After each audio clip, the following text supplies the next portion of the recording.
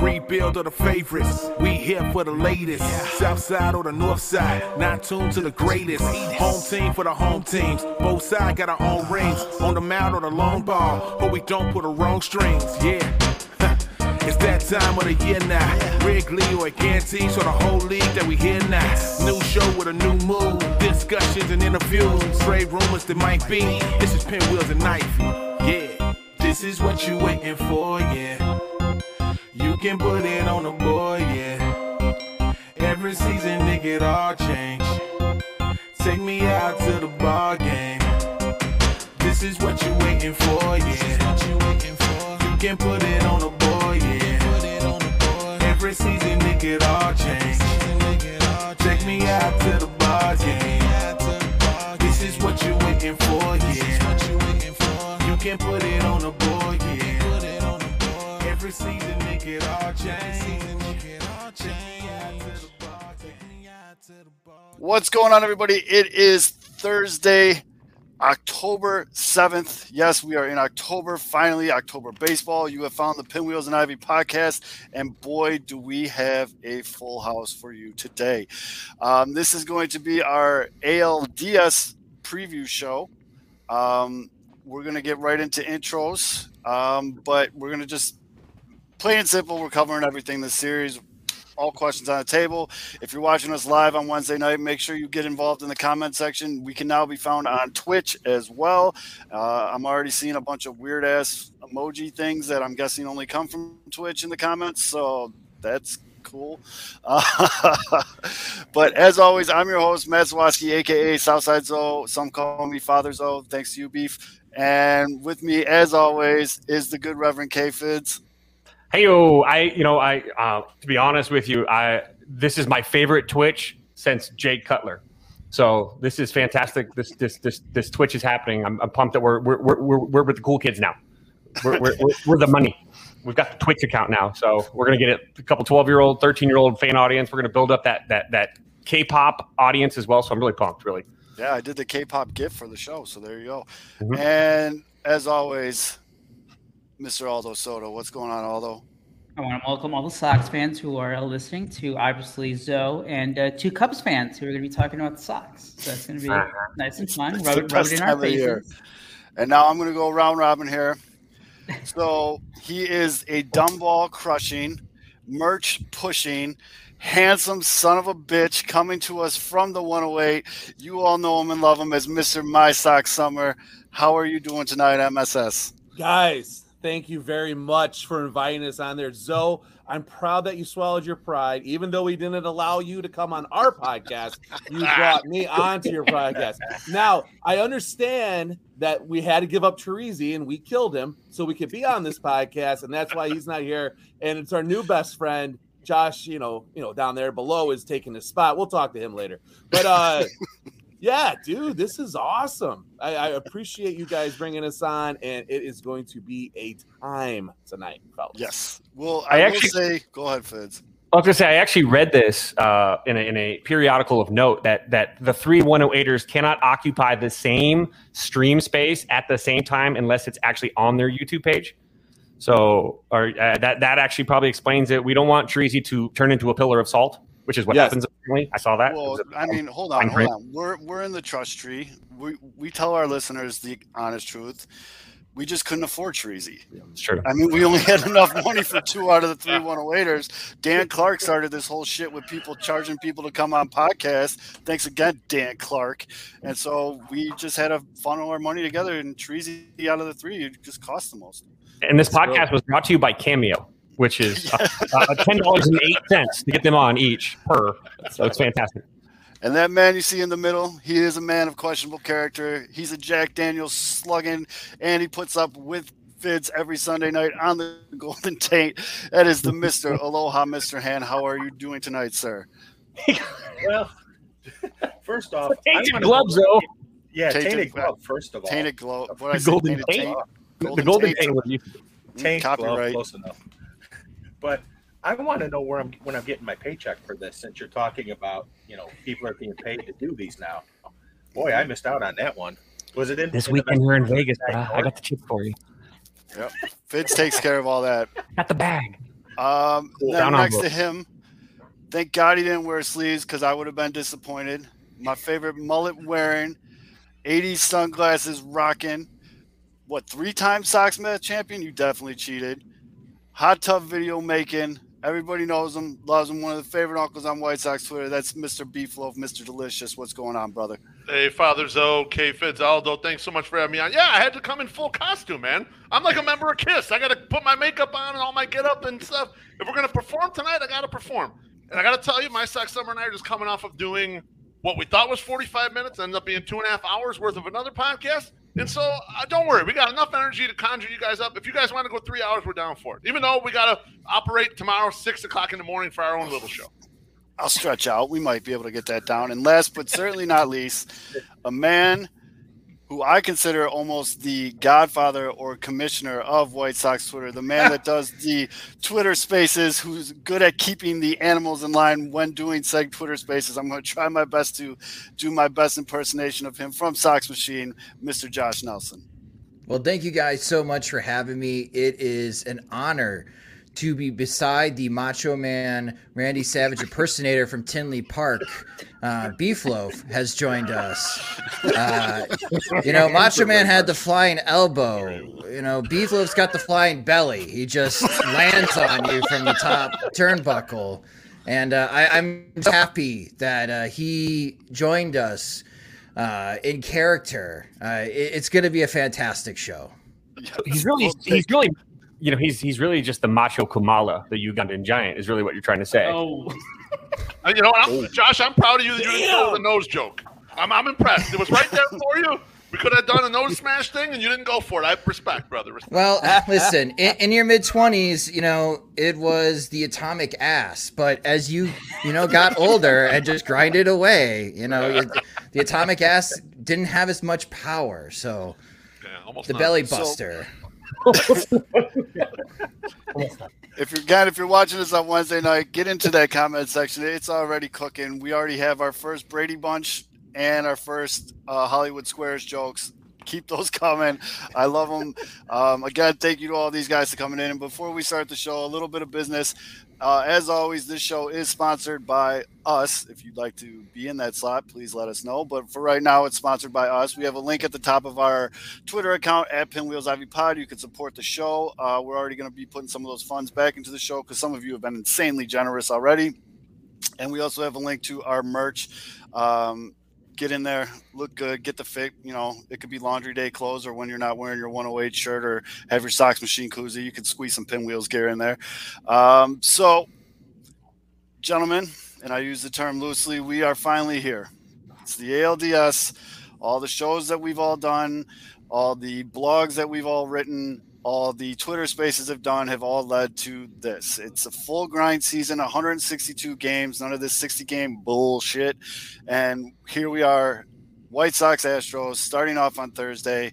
Shout out to the White Sox for giving us some nice, fresh content right before the show by doing their press conference. And I guess we'll start there, and I'm going to start with you, Josh, because I saw your initial tweet on this, and I think it's a good jump-off point.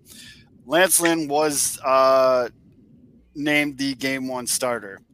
Also, some of the questions that led down further during the press conference led to quite a couple different possibilities with regards to the rotation for this series. I saw your thoughts on it, and I think we'll start there, and we'll start with you, Josh. What do you think about the news of Lance Lynn being number one? What does that tell you where Tony's head's at? Well, James Fegan of The Athletic put together a terrific post interviewing past coaches that have worked with Tony La Russa preparing for the postseason. And many of the quotes were on how when La Russa knew his team was going to go to the postseason, he would start preparing weeks in advance, using the final couple weeks of the regular season as an opportunity to just tinker a little bit so he had a better familiarity on what he would go with for a postseason lineup or a postseason rotation. When Lance Lynn went up to the mic and was asked, when did you know that you were to be starting Game 1? He said last week. Now, he said it with a smile, So maybe he found out yesterday or that morning. But I can't put it past Lance Lynn to be speaking the truth. And he's always known, at least for a week, that he's going to be starting game one. And all of us fools that have been debating back and forth are talking about a nothing, really, because it was already decided. And going Lance Lynn game one, I think everybody was thinking, okay, he's the one that gets 2 starts. He gets game 1 and he gets game 5 if there is a game 5. But when a reporter asked Tony La Russa his philosophy on using pitchers on short rest, La Russa was pretty clear that he's not scared of short rest.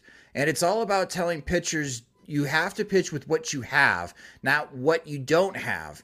Don't overexert yourself trying to throw at 100% if you're not at 100%. I'm having you start on short rest because I believe in your stuff. Just go do what you do and play within your parameters of what you have with only 3 days to prepare. And what this sets up for the White Sox is that if there is a game 4, who are they going to go with? Carlos Rodon, which we believe should be rested, or Lance Lynn on short rest? And based on what La Russa was talking about today at his press conference and how comfortable he is using a pitcher on short rest, that's the debate. If Carlos Rodon doesn't look strong enough, or Tony La Russa, if his gut tells him that Lance Lynn is the better option for game 4, we may see Lance Lynn in game 4. And Lynn said that he will be ready if he's needed in game 4 for the White Sox in this series. So that's going to be something to really be paying attention to. Obviously, they got to handle game 1 business, but maybe a little foreshadowing by the White Sox on how they're going to handle their pitching matchups for this series was shared today in their press conference. Yeah, I mean, and I think we all kind of saw it towards the end of the season. I especially thought and this could just be the alcohol or weed, but I definitely thought Rodon was not throwing 100% in his last start. It didn't look like he was really trying to ramp it up. And it's interesting, though, about Tony La Russa and the way he manages players, because as Fids likes to bring up a lot, and Fids, what's your thought on it? But having a guy like Tony La Russa who's been here before and player usage coming down the stretch. Now, Fids, I know you pay attention to it as well. Is that something that you've been noticing with the way the pitchers have been used at the end there? Yeah, I think that at the end of the season, you're dealing with dead arm regardless with everybody, and they try to pitch through it. And I think some guys pitch through it, and some guys get stuck lagging, and sometimes they get you want to call it a long hauler. They're long hauling a dead arm, and they can't really throw out of it. And I think what they were finding with Rodon probably was troublesome and problematic to them. And seeing that he's not throwing out of it, because after a couple starts and a couple side pens and a couple flat grounds, you should be able to throw out of it and get back to work. And you've seen it with some other guys too that kind of. You might see their velo dip sometime in August, but then the velocity starts coming back up in September as they push down the stretch. But his just hasn't. And I don't know if it's because he himself has decided that he's not going to, some guys do say, I'm going to take a little off. I'm just going to go pitch. I'm going to make less effort. And people are more concerned with that. Or he's throwing, and in the bullpen, they're seeing stuff that they don't like to see. Not mechanically, obviously, but maybe his face, facial expressions after he throws a curveball. Maybe they see something that he doesn't even notice he's doing, that he's giving it away, and they're not comfortable with it. But I wouldn't be shocked if I'm more shocked that if he can go for, I don't know why they're not throwing him for, and then piggybacking with Kopech at some point. But it's not like they have. It sounds terrible to say this. It's not like he's an investment. He's not on a long-term contract. He's on 3. Oh wait, Rodon? No. Oh, I thought. I'm sorry. I'm talking about Rodon. Yeah. I'm talking about the velocity drop that was concerning with Rodon. Yeah. Lynn's going to do what Lynn does, but I'm still concerned. I mean, I personally had him starting game 3, and I had Gio going game 1, but they see something. I was really leery of the numbers in Houston over the course of his career, but it's the postseason, so maybe it flips it on its side. But being as bad as he has been in Houston, it's an interesting call from that perspective. But that's off of that point. And gentlemen, please, as people are talking, feel free to fucking jump in. This feels stiff already. Let's fucking go ahead. Yeah. I do have the numbers since 2019 of Lynn in Houston. 0-5, a 6.88 ERA, a 281 average against, and a 1.39 whip. Not good. Yeah, Michael Brantley alone's got a slash line of 409, 435, and 636 against Lance Lynn. And that's going to be the key matchup for game one is how does Lance Lynn navigate Michael Brantley? And is Tony La Russa going to allow Lynn to face Michael Brantley a third time? Which then puts into question just how long Lance Lynn's going to start game one. Because if La Russa doesn't want Lynn to deal with Michael Brantley a third time to the order, Lynn may just get through 4 or 5 innings, and then he's going to be yanked. Mm-hmm. Here's a big danger, too, and this is something that fans might not be super aware of, which is what makes it's going to, when we get to the bullpen, I guess it'll be making it more concerning. Getting to your bullpen too early against the Houston Astros, especially early in the series. The Houston Astros have the best offense in the 8th inning of any team in Major League Baseball. They've hit 29 home runs in the 8th inning. They've got like a 449 slash line, I think it is, or for a slugging, 445 slugging in the 8th inning alone. So, if you're going to burn your bullpen, you're going to be dealing with some trouble in the 8th and 9th inning every game out if you can't get some of these starters deep. You need a guy to go 4, 5, 6. You need him really hit 6 or 7 in that first game. Because this team, the Astros are more dangerous in the latter half of a baseball game than they are the front half. So you need Lynn to go 5 or 6. But I'm looking at that going, God, if you tax your bullpen in game one and Lynn doesn't have it, you're looking at 4 more games potentially of mixing and matching and pairing things up, and guys are going to have to play on fumes, and that's tough. At least. But that's what modern playoff baseball looks like. I actually just took a look back at the 18 and 19 teams that went to the ALCS, and they often didn't go with their starters long. I mean, the only guys that were really tracking 6 innings plus on average, going for a couple series, so across ALDS and ALCS, were in 19 when Houston had Garrett Cole and Justin Verlander. For the most part, everyone gets nipped short at least one time in a series like that. So I think I don't know if it's a good idea to put up a guy for the 3rd time through the order. I hope that Tony is aware of these types of things and that he is, prescient with trying to make a decision quickly. You mentioned the Astros in the 8th inning, but the Astros are the best, or maybe the Blue Jays just passed them right at the end of the season. They're the best offense in baseball, though, so they're good all the innings, and they have 2 dead spots in their lineup. They choose to play a glove in center and a glove behind home plate, assuming they're not going to use Jason Castro. I don't know if they'll use Jason Castro, but when they have Martin Maldonado behind the plate, they'll take 2 zeros in those spots. So you might be able to hide sneaking through that second time and getting through easily. But I'm not sure if going deep is going to be in the game plan. It might be nipping it in the bud, and maybe that's part of the reason why he brought up bringing the starter back. In game 4, game 1 starter in game 4, we were all in the car. I was in the car with my Sox Summer and Treasy, and it really opened our eyes. But the more I think about it, it could just be an optionality play too. It could just be Tony saying, "Hey, Astros, fuck you. You don't know what we're going to do in games 3 and 4." And I like that. I'm a big fan of that sort of thing. Don't tell them nothing. Let them assume you could do absolutely anything because you're a crazy old guy. That's fine. Good play by Tony. And there's no love lost between Tony and Dusty. Let's make that very clear. They fucking hate each other.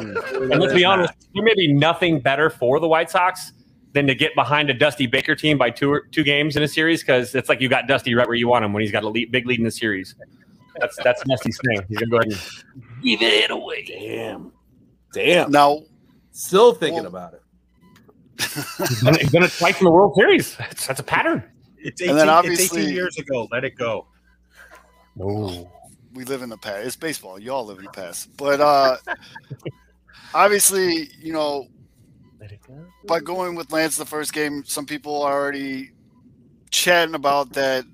The reason they went with Lance in the first game is because of how he matches up against this Houston Astros team, with Astros throwing out their ace in game 1, who, for all intents and purposes, if you look at those numbers on the flip side, he kind of owns the White Sox. So, it's weird. I don't like to say that they're trying to play the matchups a little bit more, but putting a Lucas Giolito, who could arguably be your stronger second half pitcher in the game 2, gives you a little bit more of a chance of stealing one in Houston. I mean, do you buy into that at all, my Sox Summer? So what we discussed in the car, and I'll give Teresi and Loaf a lot of credit for this, because they usually have the good baseball ideas, and then I steal them and act like they're mine. So when we're in the car, we're talking about it after, we've done our thing. We're like, hey, this maybe the Sox are like, listen, we're not really not going to beat Lance McCullers. So let's throw in a Lucas and go for game 2. Let's put all of it in for game 2 and play to win that game because that could be the better match. So I don't know, who knows? I feel I think that could be right. It's like, hey, Lance might beat us, but like, let's be real. Lance, I know the numbers are horrible, and Mr. Hand, you're a dick for bringing that shit up, but because that just reiterates the whole thing. But them being like, if we get beat there, Lance, god damn it. See now, so I'm in your world now, and now I'm getting this clusterfucked as you. No, it's fucker. So Lance is a good pitcher. Lucas is a good pitcher. So throw him out there, and there's a 50-50 chance that he's going to go. Either one of them are going to go down against the other Lance. But maybe a little bit better if we do this next way. So yeah, I know how convoluted that is. Josh Nelson's eyes have rolled into the back of his head by now. But yes, it is. I feel like they're putting their chips in on game 2. They're not really trying to win game 1 as hard. In all fairness, there's way too many fucking Lances. I would get confused too. So don't worry about it. I'm glad you did it this week instead of me, but I would definitely mix up the Lances. What's up, Fitz? Timeout. If you bet Mookie Betts over 1.5 on total bases, congratulations. You have more money in your bank account. I need a home run. That's me. So one thing I'll say about this, the Sox went into Houston in June and got their lunch handed to them basically. And the Rodon start was the only competitive game out of the 4. But if you really look at the lineups the White Sox were loading out there, you had no Robert, you had no Eloy in there. You got guys like Lamb, Goodwin in the lineup there. Yerman. So that's sort of the end of Yerman there. Mm-hmm. So you're really looking at a different team going in there now compared to what they faced in June and July for that matter. No, definitely. I mean, and that's without a doubt. That's definitely, we've been saying that on this show as a constant. Like, people are bringing up old matchups with the White Sox. This wasn't the full White Sox team for more than half the season. So I think that's just silly. But the other thing that I'm curious what you guys think about is these 2 pitchers for game 1 and game 2 of Houston are notorious ground ball pitchers. Like some of the, arguably, I think they're like top 10 easily. I'll go to you, Aldo. Yeah, I'm going to make you talk. Is that, as someone from the outside though, looking in, as a team that has hit a fuck ton of ground balls this year, almost ad nauseum, where it's just annoying as shit. What do you think the White Sox? You can't go out there and be like, hey, just don't hit ground balls. Is that something that, do you think they're going to be moving runners a little bit more? Or what's your play on that? Well, that's what I was going to say. It was like Houston's good at ground balls, and then the White Sox were they most of the season like up there in ground ball percentage. Yes. They finished second in the AL in ground ball percentage, right behind the Rangers. Yep. Mm-hmm. So, and then we have a question here is like, what's the approach, game 1 against McCullers, would you go, do you want to ambush him right away, jump on that first pitch, which most of the time is going to be a strike? Do you be patient, try to work counts? Mm-hmm. And I think you're right. I mean, at this point, the thing is about running though. I don't like running, especially in the playoffs, because what's the cliche, the Joe Sheehan, what ball go far? Team go far, team go far. Yeah. So you don't. I don't want strike him out, throw him out, double play. Like, damn, for what reason you just had like a runner on first, and you got nothing. On a Luis Roberts swing and a miss or something. Right. I think you just have to wait it out. I think this year's is going to be, when we talked about it with Jordan a couple of weeks ago, it's going to be. I think it's going to be a slugfest. So I don't like possibly getting guys thrown out trying to steal bases.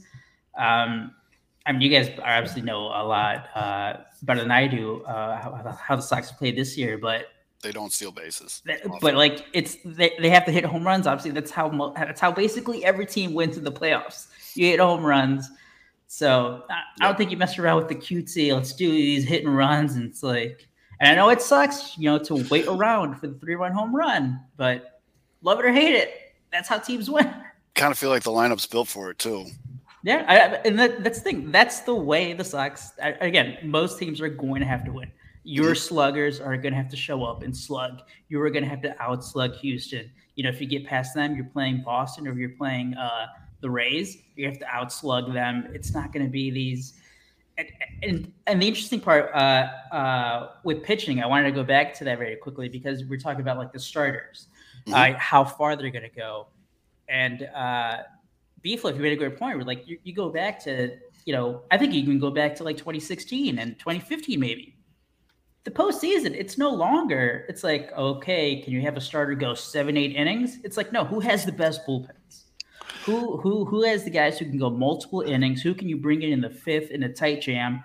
He gets out of it, and then he goes another inning or two, and then you still have your lockdown guy at the end. Right. And I think the Sox are like built perfectly for that. Because not only do you have, obviously you have Liam Hendricks, you have Craig Kimbrell. Then you have like Aaron Bummer, who finished the season off a lot better than, he was pretty shaky for most of the year, and then you had the injury in the summer. But like I think again, referencing Joe Sheehan again, he brought him up, like Aaron Bummer, probably the X factor. Because that's the guy, that's like your third like lockdown. You're jumping segments. Slow your roll, Aldo. That's right. And by the way, the over-under on the show for the Cubs guys to bring up 2016 was 20 minutes. So if you had the Wait, was this both guys or just one guy? Just one guy. If you had the over, congratulations, it hit. I had it at 20 minutes. I didn't make it. I was referencing the playoffs. I know. Well, hey, let's get these out of the way. Let's get these little bets out of the way. Chris Bryant. I said it. Okay, I said it. He said Chris Bryant. Now we're done. There you go. Under 30 minutes. I'll bet on 27. Dusty in 2003. Yeah, there you go. Pete, I saw you giving me the ear tug, so I know you must have taken the under. So we had 2 minutes this year. I had to just say the name. So, and then also highest ticket prices. Boom! I just scored somebody else some money. Bam! Someone just hit the Fitz trifecta in like 30 seconds. So congratulations to anybody that bet that. Points bet. What question? Or from the 108. And now we've all talked over each other. So there you go. All 4 points have hit that you guys like to bet on for the show. But the other big news of the day for the White Sox, we weren't going to bring it up, but it's now been made official, team official. There was a ton of rumors going around throughout the day. I'm sure everybody on this call, including a lot of you listening, got DMs from your cousins, brothers, sisters, uncle that saw somebody at the airport holding a puke bag or something going on that Jose Abreu was sick. It was not Rick Ankiel. Not Rick Ankiel. Right. Yeah, one of those bullshit. I was like Beef Loaf waiting for a cheesy beef or a Portillo's French fry to tell me what the fuck was going on. But trustworthy beef. Yes, the trustworthy, sandwiches that break White Sox news. Wait, if it was a Popeye McNugget, Perry's booty hole, it would be legit. I've told you that story, right? I played 16-year softball with Katy Perry booty hole. I mean, just to say that like in a sentence again, just.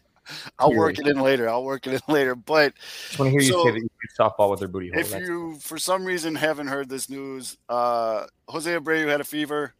Obviously, in this day and age, you got to do 17 different tests now when someone's got a fever or a cough or anything to make sure it's not COVID, especially when you're talking about a team sport like baseball, because that could have been. Oof. But they did a bunch of tests. No COVID. Very good. Fever broke. Pito is on his way to Houston, probably as we speak, or he's probably already there. He didn't travel with the team for safety purposes, but we're going to go all the way back down. I'm going off of the squares here, just so you guys know. Back down, Josh. I mean, are you nervous about Jose Abreu? I know we talked about a little bit on the Twitter Spaces, but it's not really a flip a switch thing when your body's coming back from a fever. This is Jose Abreu. I'm expecting Jose Abreu to be in the lineup tomorrow. The dude just doesn't want to take a day off. And if he can wake up and breathe without any problems, I'm expecting Jose Abreu to be in the lineup. And Tony La Russa said it as much as himself. He was asked, Abreu could be stubborn about taking days off. And La Russa chuckled during the press conference as an acknowledgement. And yeah, La Russa knows that Abreu is going to demand to be in the lineup tomorrow, and I'm expecting La Russa to have Abreu in the lineup tomorrow. The thing about Abreu, and maybe it explains why he kind of didn't have the best final week of the regular season, to me, his bat seemed slow in the last week. And we didn't see anywhere near the power numbers in the month of September that we saw in the month of August from Jose Abreu. So hopefully he's recovered enough, and he's recovered enough of his bat speed and his power. Because it'd be nice if the White Sox had the 2020 version of Jose Abreu against these Houston Astros, because it would go a long way in helping the White Sox win this series. Chicago fans, by the way, are no stranger to postseason fevers. Yep. When you have something in the postseason. Yeah. And big shout out to Bennett, because that's your boy on Sox Machine. Bennett had the flu game Photoshop picture of Abreu on Tim Anderson within like 3 seconds of that news being announced. It was one of the quickest Photoshops that was actually hats off to him on that one. But I'll just blanket this one. Anybody worry about Jose Abreu? Hold on. Okay. Last time we were worried about Jose Abreu, he was up till 3 a.m., worrying about his wife and his kid who were involved in a hurricane. And that fucking fucker came out and was like one hit shy of hitting the cycle. So, why are we worried? I don't see why we should be worried about him. He's going to come out and just kill it. He's going to kill it. He's Jose Abreu. And I think a little less powerful Jose Abreu is going to make him even more powerful. Like that, if that makes sense. Maybe it doesn't make sense, but he's going to assume in his head, I've had this disease and I kicked this disease's ass, but I'm a little bit weakened, but I'm going to try twice as hard to fucking go out there and kill. He doesn't have Ebola. I've got this disease. It's a disease, Fitz. You know what?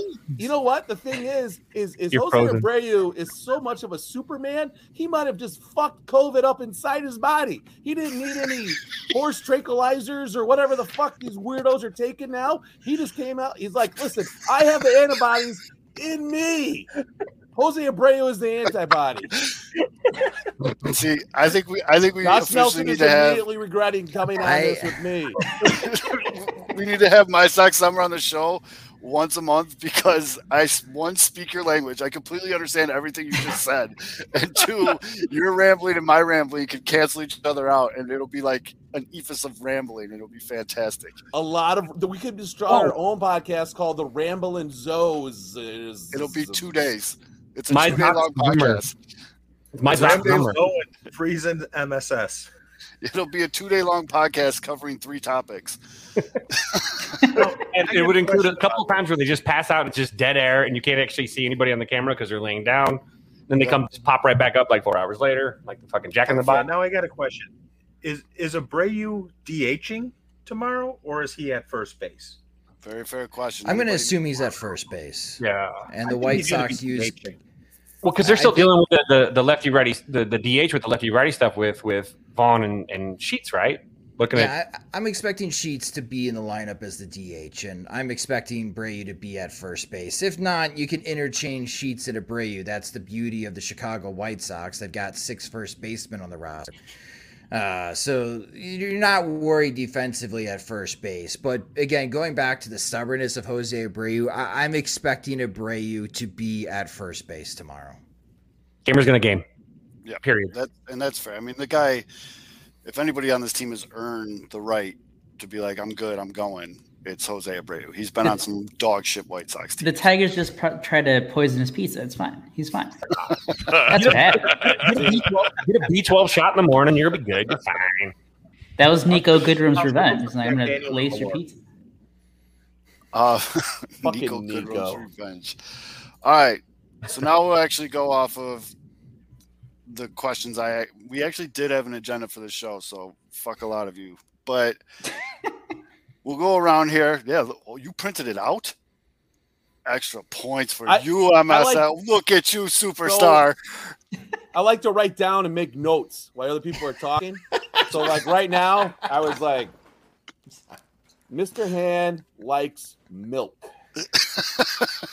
Beef loaf doesn't have soda. Josh Nelson looks annoyed. Miss Lippy's car is green.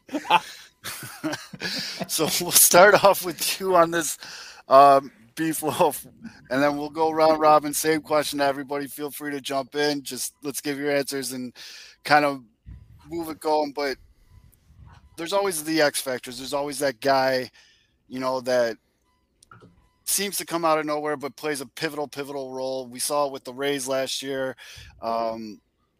It happens every year. So it could be a pitcher, it could be a hitter, it could be Tony La Russa's Uber driver. Yeah, I know that was a cheap one. But Beef, who do you got as your X factor for a deeper playoff run? I don't know that this guy necessarily comes out of nowhere, but maybe he does for the way playoff baseball's played and the way his 2021 season went. But I think Yoan Moncada is your X factor for this playoffs. I think Yoan Moncada, he has a huge amount of talent. We all know that. We watch him. All of us are watching him every day. Well, not the Cubs guys, but the rest of us are watching him every day. And what we saw this year was kind of this steady, okay performance. It was on base. It was good base running. It was great defense. No power. Didn't see the power all year. I feel like with the big lights on and all the attention on the White Sox that he's going to put in the next gear. We're going to see that power come alive, and he's going to be the guy that's going to make a real difference because we're not expecting it from him, right? No one, if you ask someone who's the most likely to hit 3 home runs on the White Sox in this playoffs, he's going to get picked 7th or 8th or something like that. I expect the power to show up, and I expect him to be a huge difference because we didn't have that power during the regular season. An extra gear, if you will. I like it. I think the White Sox got a couple guys that when the big lights are on, and we saw that in the Field of Dreams game, TA, they kind of step up a little bit, like the spotlight and everything going on them. Aloha, Mr. Hand, who do you got as your big X factor here? Well, first I was going to say Moncada because not for all the reasons Beef gave, which are true, but for the simple fact that he loves his bling and this is a chance for him to get more. But I'm actually going to go with Eloy because Eloy missed out on the opportunity really to play in the playoffs last year. And I think this is just going to be him. Like, I want to get out there and show people who I am and what I can really do. With the injury last year, with the injury in spring training and everything else, I just think he's going to be locked in and ready to go. That's fair. Aldo, who you got, bud? I mentioned earlier, I think it's going to be because, again, I don't see like obviously starting pitching is going to be important, but it's going to come down to the bullpens. A guy like Aaron Bummer, and we know what Hendricks is, Kimbrel, even though despite some of the struggles, I mean, he's one of the best closers of all time. But if Aaron Bummer can just be like that shutdown guy, maybe not as dominant as he was in 2019, but if he comes close to that, Sox must be, or Tony La Russa especially, he's gonna have probably one of the easiest jobs of all the managers in the first round. He's gonna have three guys, and then that's not even counting Kopech as a guy that's I can just throw this guy out there, and I know that he's going to get me out of this inning with no runs allowed. So Aaron Bummer, if he can step up and just be a third shutdown reliever for the Sox, I think Sox looking pretty good against the Houston. And now, correct me if I'm wrong, 108 crew. I forgot which one of you three mentioned it, but didn't Aaron Bummer finish the season with a negative average launch angle? It was something crazy. It was. He did. I don't know if that was either. It was not either my Sox Samurai. Maybe it was Treasy. Just take credit for it. He did. It wasn't me. At the end of the year with a negative launch angle. That is absolutely correct. Yeah. See, I read stuff. See, I read. See the shoe? It says Adidas. It did have pictures, but I read it. Yep. What about you? Yumper, you can suck it. I know, and I already said the joke, so late. Does it need words if it has bright pictures? Charlie Day has made a living and it's survived his entire life without being able to read. So, right? Hey. So are you going to me, Zoe? We are now, bud. All right. So I don't want to go too far deep in the playoffs, deep playoff run. We got to get through this first series first. And the guy that I think we're going to need to have be the X factor here is Lance Lynn. If he's going to go 2 games, we need that motherfucker to have a good game. That's a bingo. This first one out. So that would be the thing that I would do for on the pitching side, and then I'll hold my other answer in case somebody else has it. So I don't want to fuck them up. Fitz, what do you got, bud? I'm so glad you saved B. Arthur and then froze on the screen. That was perfect. For me, I don't know what that means. Oh, it's indigestion. All right. My X factor is the guy that's about to become a household name in the postseason, and that's Luis Robert. Period. This is time. It's time. This is his moment. I know Tim Anderson is going to shine under the spotlight 100%. I know it's going to happen, but Luis Robert is about to become another name like Fernando Tatis. He's going to be the guy that everyone's begging to be their spokesperson. He's about to become that electric. Now, I think Eloy can do it too. It's potential. There's a potential that there will be two X factors, and it could be Eloy and Luis Robert that take the spotlight because they are younger, more juiced up kind of guys in the sense that like the big moment really draws. Well, not that juice, just orange juice or pizza, Domino's juice, whatever. But they're going to draw that energy, and I think that younger guys really do. Like we're seeing this with a lot of these younger guys in the game, whether it's Guerrero, who's been fantastic for his team when they needed him most down the stretch, and you're going to see these guys take the moment. And I think that you're going to see. I think Luis Robert's going to take the spotlight, and I think that Eloy might. If both of those guys take the spotlight, shit, it's over, done. We're done. Yep. We're done here. This is a non-discussion. It's a non sequitur. The White Sox are going to roll through this, and that's the thing is I just think that. But of all of them, I think this is going to be a Luis Robert moment. I in my gut, it tells me that the guy that plays that way and that builds and has that it factor more than anybody else. Mm-hmm. I think that he has the most it factor on anybody on that team. It's gonna. I think that this is his time. And speaking of these guys playing up with the crowds, there was no crowds last year. Like these guys, this is going to be a lot of these young guys' first experience with that crazy fucking energy. Everyone on this call and everyone listening, you've been to a game where you could feel that energy from the crowd. And this is going to be these guys' first experience. So, yeah, I'm really interested to see that. Josh, who do you got?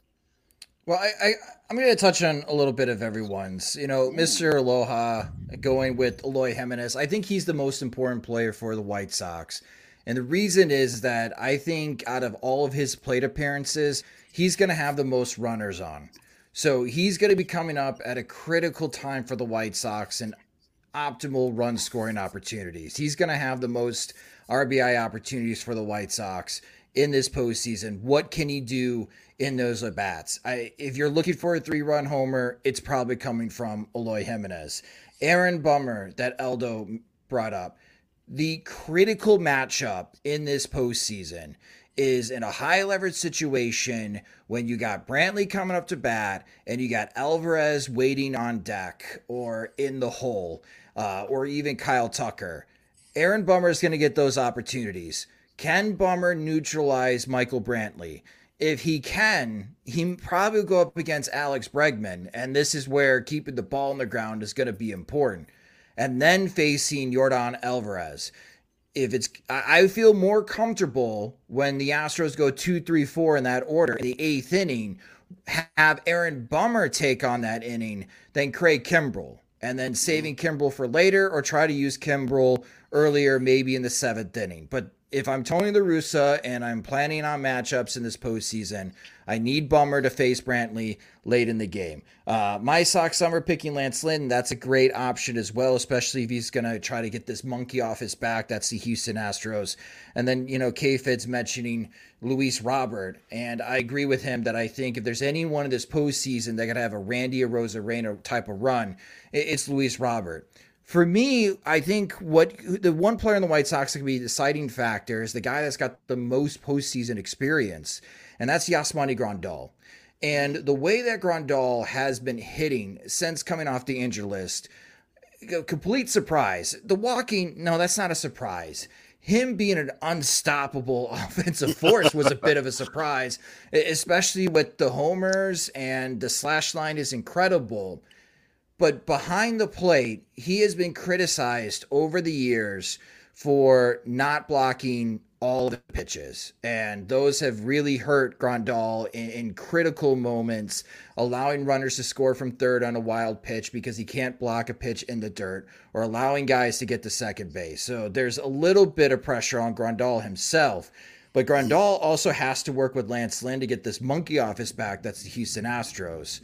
Work with Lucas Giolito and see if Giolito can capture the magic that he had in Oakland last postseason, and get Dylan Cease ready for Game 3 for the blackout, which will be a sellout crowd, the most intense game that the young Dylan Cease has ever pitched in before. So for Grandal, can you still provide that type of offense on top of playing better defensively and get these pitchers ready to go against the Houston Astros? It's asking a lot on one player, but if there's any player to put this type of pressure on, it is Yasmani Grandal, who's been through this. And I know that the Houston Astros cost him a World Series ring in 2017, so there's some personal vengeance going on for Grandal in this series against Houston. But, man, if he continues to hit like he has, and if he can help Lance Lynn get that monkey off his back against the Astros in Game 1, it'll go a long way for the White Sox in this series. No, it's totally agree. Go ahead, Beef. Father Zoe, may I throw a statistical log on the fire here? We were talking about team ball go far and all that stuff. You know, the two guys on the White Sox and how the Astros, they throw a lot of ground balls, right? They're trying to force you to ground balls. The two regulars on the White Sox with the lowest ground ball rates in 2021 are Luis Robert and Yasmani Grandal. So if you're looking for two guys to be lifting some home runs in this series, those are probably your guys. Those are the guys that don't pound the ball into the ground. So I love both those picks. I need a Grandal bat drop Game 1 like I need air to breathe. I just need it. I just need it. Damn right. You're damn now, right. Didn't Grandal also earlier in the season when he was taking the walks, wasn't he rolling over a ton too? So is this, the fact that we've gone from rolling over to maybe the best get the ball up in the air guy, that just tells me a ton about just what kind of guy he is, because he works hard, he fixes, he makes adjustments. And he's seen McCullers at his heightened power, right? McCullers had a terrific postseason in World Series against the Los Angeles Dodgers. He's seen McCullers often enough to understand when the sinker is coming, because that was the question in the chat, right? How do you hit against Lance McCullers?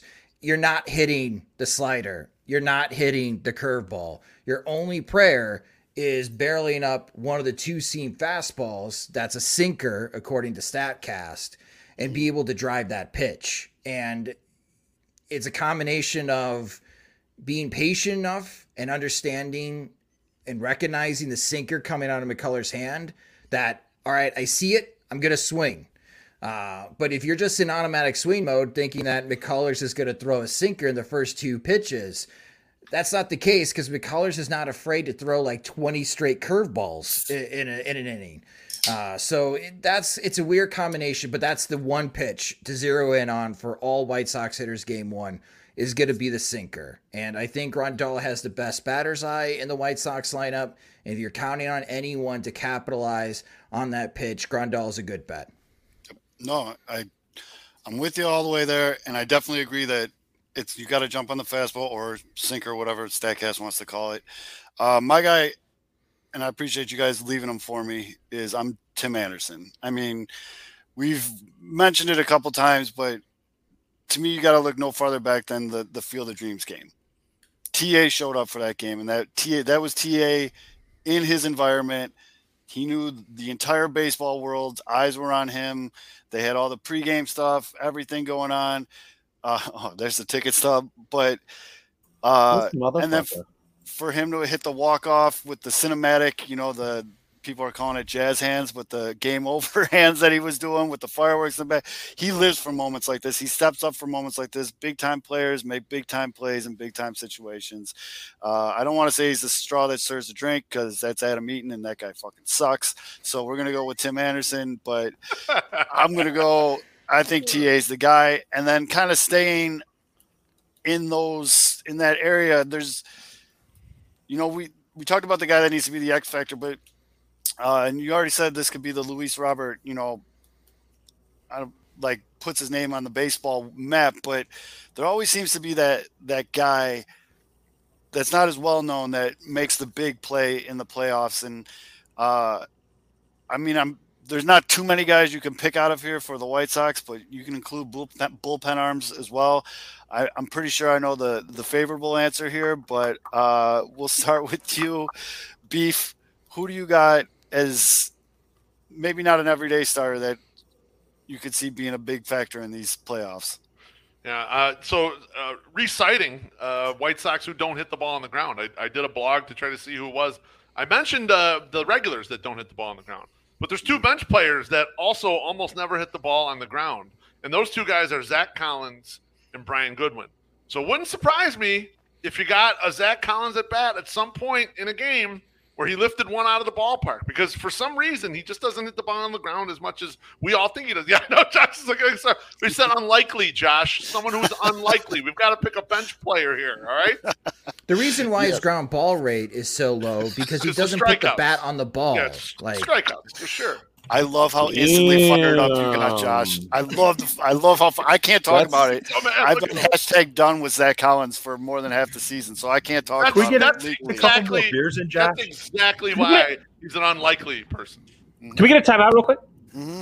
Because we're having the drunk uncles of White Sox Twitter with us, and we have obviously the man of questionable character as well. So you're not drinking Jack Daniels, I know that. What is everybody drinking tonight? Although I see that Brizzo cup too. Yeah, you know, it's like a big. It's water with a W. That's why you have the W on there. It means water. The W on that Brizzo cup means. What are you guys drinking? I just finished a Goose Island. It's called a Hazy Dog. It's an 8% beer that they released in Chicago. It's a limited release. It's a double dry hop, double IPA. It's a monster. It's fucking delicious. I am drinking a Flamingo right now, which is a mango-infused tropical IPA. Also from our good friends at Goose Island. And I have, if I get there, I have a Gator Rider, which is a pina colada hazy milkshake IPA from Goose Island that I also will be drinking. And then if it gets real crazy, and then I got the 312 Shandy in there and a couple of fucking hard seltzers. Just in case. If we don't get you the hard seltzers, we failed you. If I ever create a brand of anything, you are my first pitch man, my Sox. Holy shit, was that a Goose Island? And I've noticed this whole show you've been doing the product placement in the fucking screen too. So, Jesus Christ. Listen, I wouldn't buy a car. I don't even need a new car. I would buy a new car from your ads, and I'm not even a White Sox, so I wouldn't even get the discount. I didn't even get the discount. Them guys, they're off 159th. Orland Mazda, they're fucking awesome. I play regular price, but I would go there. Honestly, though, like the question, not the question, the reason that you get this many plugs is you make sure the shit shows up at my door, and then I just drink it and I throw it right up on that fucking podcast. I'm like very thankful to the good. That's definitely Goose Island. We get 6 in the morning, right? Beef Loaf. You guys are streaming live at 6 a.m. My Sox Summer's not going to sleep. He's just going to be like, we're going to get to the Carson Fulmer edition of My Sox Summer. And it looks like he's going to be passed out. And then the kids are going to wake him up at 5 in the morning. And he's like, oh, damn, I got another podcast to do. I do forget. You guys have been hungover before, Josh? You guys have children. So, like, for me, at 6 a.m., I drive to school at 6 a.m. Literally, it's grunting and fucking around with listening to usually the Lithium channel on Sirius. You guys are going to actually have to talk at 6 in the morning. I applaud you. You're also cleaning off a pizza from your shoe from your Postmates 3 a.m. call too, right? I don't know if that's pizza. It could be the second pizza that comes out after that. It could be something on my shoe. But Mr. Ham, what are you drinking? I already know the answer, but go ahead and tell the people. Yeah, and for those of you listening on Thursday, that is a enormous bottle of Jack Daniels. It is a Sinatra Select. The Sinatra Select. There's no way it's regular Jack Daniels. It's the Sinatra Select for sure. Because he's going to be with me here in Vegas, speaking of Sinatra, this weekend. So that's a special Sinatra connection. We're going to actually go maybe even drink where Sinatra used to drink. I'm going to need you guys to vlog some of that shit. Because you two together in Vegas would be something I would watch. That is, you two together in Vegas do like a vlog. Next to Cleopatra's Barge in Caesars. And my favorite place next to Cleopatra's Barge in Vegas serves Sinatra Select. Yes, they do. And you can then crawl up on there like Beavis and Butthead and have your day and then go grab a stogie. Exactly. What are we going to do with Wally's balls, though? Like, they're going to be all over Vegas all weekend. I'm very nervous about that. He's the guy with the Sorry. Hey, Beeflo, you drinking? Hopefully not Wally's balls. This would be a great double IPA and or a sour. I'm also drinking Goose Island, but I'm not going to give you the whole. I'm not going to give you the whole commercial like My Sox Summer. I have a tiny fridge on my desk, so I'm hype man. I'm drinking Sox Ale right now. But yes, sticking to the brand, baby. I did see that new White Sox. the alternate uniform, the old uni can as well. That looks pretty cool. From that's Goose Island too, right? Yes, which is very, very limited. So you want to make sure you get your ass out there and buy that immediately, because we already talked to our guy, and the guy was like, I can. He's like, I can maybe get you a 12-pack. So if I can't get it, it's going to be hard. So get your ass out there and buy some motherfucking Goose Island retro cans. All right, do that. I do need to point out that Scott Miller chose violence.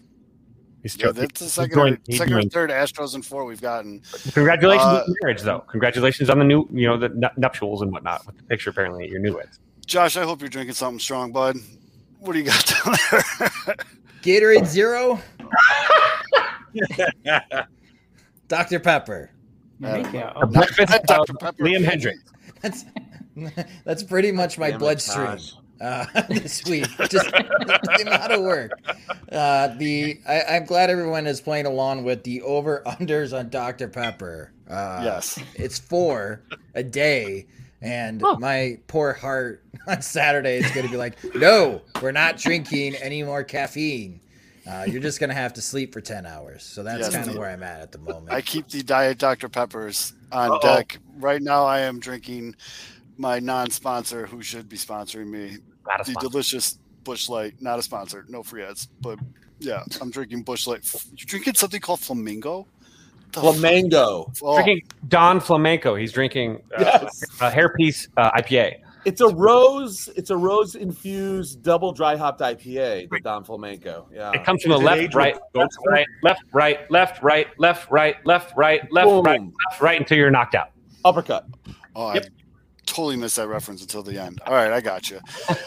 All right, back to the baseball. Oh, I'm drinking Atomic Duck, by the way, if you're wondering, Zoe. I'm just glad it's not a half a bottle of scotch or something like you. Oh no, that's right here in the disposal flask. Okay, there it is. I was worried for a second. Or is it here in the? I don't know which one. No, yeah. So usually speaking of scotch, so Rob Hart, who is a great White Sox historian, was going through newspaper ads for XYZ reason. Back in 1983, the last time that Tony La Russa managed a White Sox postseason game. And Johnny Walker had a full-page ad in the Chicago Tribune for a 1.75 liter of Johnny Walker Red. And if any of you have that, that's got to be a collector's item, because I've never seen a 1.75 liter handle bottle of Johnny Walker at all. And it really provides a new definition of a blackout game if you do have a 1.75 liter handle of Johnny Walker Red. Or as Beef calls it, Thursday night at the Waterway. I can't drink the Johnny Walker, man. That shit rips through my esophagus like a hot knife through butter. I don't know what it is. It's got some spice. Oof, drink this. It's some water. You guys are silly with that shit. I just tried to Google Tony La Russa Johnny Walker ad and nothing came up, so that's definitely a gem. Did you Google never mind. Forget it. Does it have to have a handle? Yeah, I'll find it for you guys. Because they have 1.75 liters of Johnny Walker Red at Costco. Of course Costco would. Out of all the places on planet Earth, one when I go there to get my pizza. If you're not buying the Costco vodka for $20, the 1999 vodka at Costco, you're missing out. That's that goes along. That's basically, what is it? Grey Goose? It's Grey Goose. It's Grey Goose.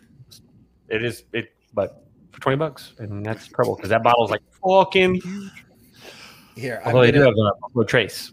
I'm gonna tag you, Father Zoe. Yes, I would like to see this. I would definitely like to see this because it's a great find. That's interesting. That's very interesting. Yeah, the only Johnny Walker I drink. I have one uncle that he drinks the Johnny Walker, whatever color is the best color, and he gets it every year on Christmas. And if he likes you that year, you get to have a drink with him. So it's like a very big deal if he calls you over to have he calls it a sip of tea of his Johnny Walker Blue. That's impressive. I'm 2 years running, dude. I got like 80 cousins on the South Side alone, and yeah, I'm in. Yes, the Zawoski family is plenty on the south side. So you're going for the three-peat this year? Yes, you're going for the big three-peat. time.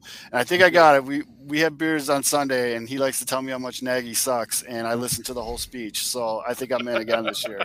I think I'm in. I have a question for you guys.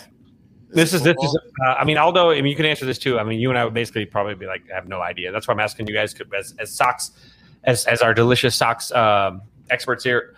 Who's going to be the Brian Doyle of the postseason for the White Sox? Who's going to be the guy that nobody knows that rolls out and hits 438, delivers? And you're like, what? I think I'm the only one who knows who Brian Doyle is. That's why I'm throwing it out there. We got to reach our older demographic that are right now currently listening on the delay with their dial-up internet at the retirement community. So we got to do our job. Look, our Monday night audience, we take some love too because they're all 70. I'm going to be a total geek now. Wasn't it Brian Doyle and Bucky Dent? Okay. Honestly, I'm just going to throw it out there. I have no fucking clue what you guys are talking about. Brian Doyle. I think even my summer might get it. World Series. Well, you might as well. Yeah, you might as well elaborate on it now because I have no idea what you're talking about. Well, yeah, Brian Doyle was an obscure, basically journeyman, middle infielder that, who just Willie basically in the postseason. Willie Randolph got hurt, right? And he stepped in for Willie Randolph with the Yankees. Now, I was only 1 year old at that point, but Brian Doyle ran the camp that I went to when I was a kid, and I learned all about Brian Doyle. And Doyle. Wait, weren't we already answering this question? I'm just asking who is. is. Beefliff got Zach Collins. Yeah, and then we stopped. No, Aldo, stop. No. God damn it. No. Believe in Zach Collins. No, Aldo. So who are I believe holy you. shit, where did this guy? Who are your picks to be like the what? Okay, that's so what we if started. it's for America, who may not know who these guys are outside of Chicago, I would say Lurie Garcia. Yes. Who's going to be batting in the lower third of the lineup. He's been hitting a lot better as of late. People are going to be surprised to know that Lurie Garcia is the longest tenured White Sox player on the roster, not Jose Abreu. And that's going to bring up a lot of questions of, oh my gosh, when did Lurie Garcia join the White Sox? Oh, did you totally forget about this Alex Rios to the Texas Rangers deal?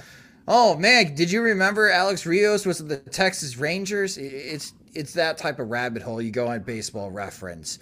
But I mentioned Lurie Garcia because he's been playing a lot better in the past month for the White Sox. He is a switch hitter, and I'm expecting him to be in the lineup. And if you're looking for a Brian Doyle, a guy that goes 5 for 12 in this series, Lurie Garcia would be a good pick. And then you'll have a bunch of people across the country asking, who the heck is Lurie Garcia?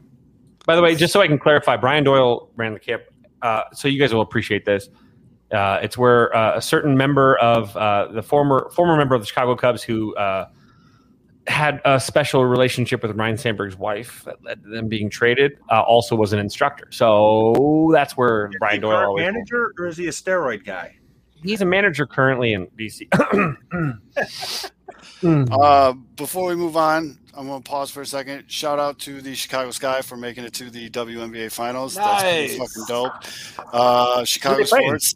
I think we're coming around. Chicago sports are coming around, baby. We got good things popping here.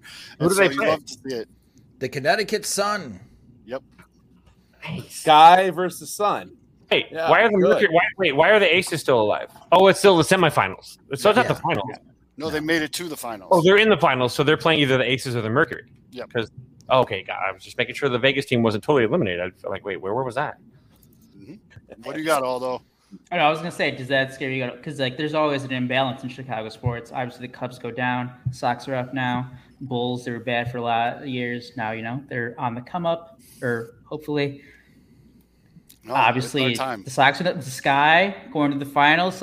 Justin Fields just named a starter. Something always good happens, and then something bad happens. So And Aldo, Frank Schwindel is on the Frank roster. Schwindel, rookie of the month again. No, he wasn't he player of the month or rookie of the month? my God. Rookie of the month. Oh, God dang it! Jesus Christ. Let's I not think get Beefliff all riled up. all the bad stuff's going to happen to the Chicago Fire. So that's where it's all headed. There you go. Shout out to the Fire for jumping on I that. feel sword. really bad for the Chicago Sting fans. They're going to really have a bad Sting sucks. couple of decades. I looked at the Bears schedule. I could see the Bears losing the next 6 games despite Justin Fields as the quarterback. Can I say? So there's the team that's going to take one for the city of Chicago. Hey, They'll win that Halloween game, no problem. Right, Josh? We'll see. I had We'll a see. ticket for this weekend's game, and then I lost it. And this weekend, I'm like, I'm not going to really pay. Like the prices for this Bears weekend here in Vegas, it's sitting like even nosebleeds are sitting at like $250, $300 right now. Like, which is great. Before the vaccination stuff, it was actually like like $1,000 per ticket. I snuck in, got a ticket, and so I was not willing to pay this price. I wouldn't have paid $100 to go see Andy Dalton. So I'll pay to see Justin Fields. I'm good with that. Even if he sucks, I'm cool. At the anticipation alone, which should not be how White Sox fans feel when you're in the postseason. You go. This is not a wave and hello. We've just experienced this. This is now it's time to do some fucking work. Mr. Goose Island, who do you got as your non-starter making an impact? The unexpected guy to stand up. I love that you just referred to your notes. You totally got this ready to go. You're going to fucking nail it. I want everyone to see what's on there. And that bastard Josh Nelson took mine, and it's Luis Garcia. I was like, this is the guy. And the thing is because before you hates him. Everyone, he has an undeserved amount of hate for how much. Okay, I got to stop you there because this is a whole beef loaf thing, okay? Luis Garcia forced the White Sox to get Cesar Hernandez because Luis Garcia was having a terrible time at second base. A terrible time. So he got the right amount of criticism. Hang on, what happened when you turn the page over? What happened next? Yeah, what happens next? You know what? That's a great question, Lurie. It would have been great to know if you were to turn this around, so we didn't have to give up. Who did they give up again? No, I'm kidding. We don't talk about that. Yeah, it would have been helpful. You know what? Josh is stepping on me a lot. You know what, Josh? Fuck you and fuck the others out. I'm playing this under protest because I thought we were picking someone. Oh, here we go. Playing under protest. Bitch. Here is going to start this series. I thought we were supposed to pick someone unexpected, like not a guy who plays every day. But no one expects him to do anything because he sucks. Because everyone's like, he sucks. If you go to someone in Seattle and you give him the White Sox roster and ask him to fill out the lineup, they'll get stuck after the first 6 guys. How many people in Seattle are watching this right now? That's what I want to know. That's why I'm playing it on the Shout out to our Seattle viewers. You guys, according to the analytics feed, though, we got one in Vancouver. Keep rolling. I got a real answer. Let's see what everyone else has. Oh, okay. All right. What is your real answer, Mr. B-Flow? I gave it already. Zach Collins. Oh, my freaking God. If Zach Collins plays a single inning in this game, it has been a disastrous postseason. Now, that would be unexpected. Yasmani Grandal blew his freaking knee running down first base. He is fallen in between the base paths. He is dying in the base paths. I expect Luis Garcia to get 16 plate appearances or whatever. I expect Zach Collins to get none or 1. So why would you pick him? Why would you pick him to be your guy, to be the unexpected Brian Doyle? Because I don't expect him to do anything. That's why. Then you don't pick him because he's not going to hit. The question is, who's going to be the guy that nobody knows in the country in the White Sox lineup? We are in a time as a flat circle moment right now. I'm going to text Kim to get you a bottle of Prosecco. You need one. All right, we need you to relax a little bit. You're too amped up on your caffeine-free diet Dr. Because he's Pepper. freaking picking Zach Collins. No, if there's one player that spells doom that bats in this postseason, well, maybe this series at least, it's Zach Collins. Because what would be where Zach Collins, for whatever reason, gets like multiple at-bats in a game, or you see Dallas Keuchel out there pitching? Ooh, that's a good one. What's worse? Oh, that's a good one. Oh, you little shitster. Oh, that's a good one. I would say Collins is worse. Well, Collins can walk. That's the benefit. That's what you're hoping for. Right, but generally, Collins, if you really do see him out there, to what you were saying earlier, Josh, that might not be very positive news. Something wrong happened with Grandal. Yes. Or something is wrong with the Brayu that Grandal has to play first. Yes. And Keuchel. Yeah.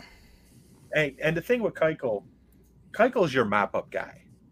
So if you see Keuchel in there, he's just in there to eat innings or something like that. That's all that he's there for. He actually serves a purpose, a crappy purpose, but a purpose nonetheless. We'll see if he's even on the roster. But Beef, I'm sorry, man. I don't mean to jump on you. You bring up Zach Collins. You're one of the few Zach Collins defenders in the world. Josh, I love you, baby. You know that. Look at his stats for the last half of the last month of the season. Is Zach Collins really that bad? If you look at his numbers, oh my God! Do not sell yourself on this bullshit. No. I'm not in that boat. Wait, did I just see Dustin Turner hit a piss missile? Yes, I did. So let me pose this question for the White Sox folks. Brian Goodwin, you mentioned Goodwin, Beef Loaf, and he doesn't hit the ball on the ground. He's been kind of cold, but we've seen him go on a cold spell, and even myself thinking, yeah, Goodwin's going to get DFA, get sent back to Charlotte because he's back to hit 200 again, and then snaps out of it, and he's hitting bombs into the bleachers. He's hitting walk-off home runs. Yep. Maybe Brian Goodwin is that guy. I don't know. What do you think about that? Yeah, I think he very well could be. I mean, it just depends on the playing time allocation, right? From what I saw, I thought I saw someone tweet out, maybe it was one of the beat reporters saying that the Astros they did a full announcement of what the lineup was going to be. Mm-hmm. And they're probably just guessing, they don't know, but they had Lurie Garcia in right field and hitting 8th or whatever the fuck. Now, if that spot ends up going to Goodwin, you end up seeing a little Brian Goodwin allocation of time. I could totally see it. Yeah, absolutely. Mm-hmm. Brian Goodwin did tweet out, does anyone know a good barber here in Houston? So he's down there with the squad. I don't know if you want to read between the lines on what that means, but some people are taking it as he's on the playoff roster for sure. I wouldn't mind. I'm going to take the easy name here because I don't know why no one said Gavin Sheets yet, but it's going to be Gavin Sheets because saving it for you, Zoe. Yep. Saving it for you. Yeah, Zoe, come on. I appreciate it. I have one that no one said yet. Respect. What's that, Mr. Han? And he will not pitch, and he will not bat. Billy Hamilton. Because he's going to come in a key situation as a pinch runner, steal second, move over to third on a sack. That's a good one. That's a good one. And create havoc. Create havoc. I haven't muted a microphone yet, and if you would have said Tony La Russa, I was going to mute you so fucking fast. Oh, my God. Hey, you should see how fast he fucking sprinted out of the dugout. Oh, my goodness gracious. I had the trigger finger was ready on that one. Holy shit. By the way, this is a total ADHD moment. Did anybody else read that that whole discussion about Tony La Russa and how he felt about the time that Pujols got hit diving into a pitch because he was obviously Pujols had the same kind of swing where it's the upper inner half is just it's a question mark. And he was talking about how he was pissed off and he ran. La Russa hates dudes that throw up and in against his guys. So there was a Pujols. I don't know who shared it. It was a great thing on Twitter today. I read the excerpt from whatever the story was, and it was it was talking about La Russa's I hate it. I don't if you can't throw inside, don't throw inside. And I actually disagreed with him on that. But if you can't defend yourself, don't dive over the plate either. But it's not either or. I just thought that was really interesting to see that. Yeah, again, we'll tweet it out. I know I saw the tweet too. It's like an excerpt from his book or something like that. It was one of the beat writers that tweeted it out. We'll find it out and we'll tweet it out from at Pinwheels Ivy Pod. But Tony ain't gonna fuck around, and he runs out. He'll come get you. He'll grab you by the ear, drag you to the dugout, you're grounded. But as they mentioned in the comments, though, Mr. Han, I think that was a great point. Billy Hamilton would be like the Dave Roberts on his team. I think that's more of you need a guy like that, and I think Billy's a great guy for that. It's no secret that he's very well liked in the locker room. He's always kind of a rah-rah guy on that bench there too. So love having him on the bench. Love having him in that situation. Who loves him most? Oh God. Yes, Bruhan Luke is officially the president of the Billy Hamilton fan club, the Hamilton Homies. Or the Gumas. This specific topic has gone completely off the fucking rails. Did I miss anybody? Anybody got another guy that they want to throw out there? Aldo? One more vote for Zach Collins. God damn. I knew he was gonna do it. I knew he was gonna do it. I put it in fucking T for him. I can't wait to see it. I can't wait to see honest. Josh's first tweet when Zach Collins Josh's is head like is on about to Dexter. explode. So I'm going to be honest with you. With this Why should segment, he I thought didn't it was gonna move? come out. Father Zoe, I thought it was going to come out in this segment. Andrew Vaughn, I thought was the name that was going to come out. Because I know Father Zoe Not against a was lefty. schooling me. I mean, a righty. Not against a righty. was schooling me before the season about how great Andrew Vaughn was going to be. And I'm All right, a I'll dummy take for you. thinking, the guy might not be able to hit that much or whatever. And he was catch you. schooling the shit out of me. He's like, this guy's generational hitter and all this shit. So I thought Can't he even start would game pick him, one. you know? Yeah. We'll go right, Now you we'll got go me. right to the source. We'll go right to the source because I was schooling you because Fitz was schooling me. Because Fitz is the one that broke down his swing before he even got drafted by the White Sox. He was still at Cal, and Fitz was like, "Zoe, you got to look at this kid Andrew Vaughn swing, dude. Quit with the finger." And I went from like bringing it on to like Yeah. Elliot. Ow. but Fitz has been I breaking have down one his more swing X since he factor, was by in the way. college. Vaughn, obviously, he had the inflammation in his back, which I won't get into. It takes some ibuprofen, but hopefully, Yeah, you say that, and then you're like, you stayed home Monday. Zoe with his 20 back surgeries over there. yeah, so take some damn And that's the ibuprofen. ESPG on the guys with the back soreness, huh? We don't want to like let it escalate. I'm gonna say this right now, though. I've been on the Vaughn train forever, and yes, he is still also how old, and he's just not ready to hit righties yet. That's fine, but guess what? You throw Vaughn against the, Generational hitter. what are his numbers against lefties? Well, and Vaughn then is basically going through the minor leagues and the majors. yep, name how many hitters do you know that do that?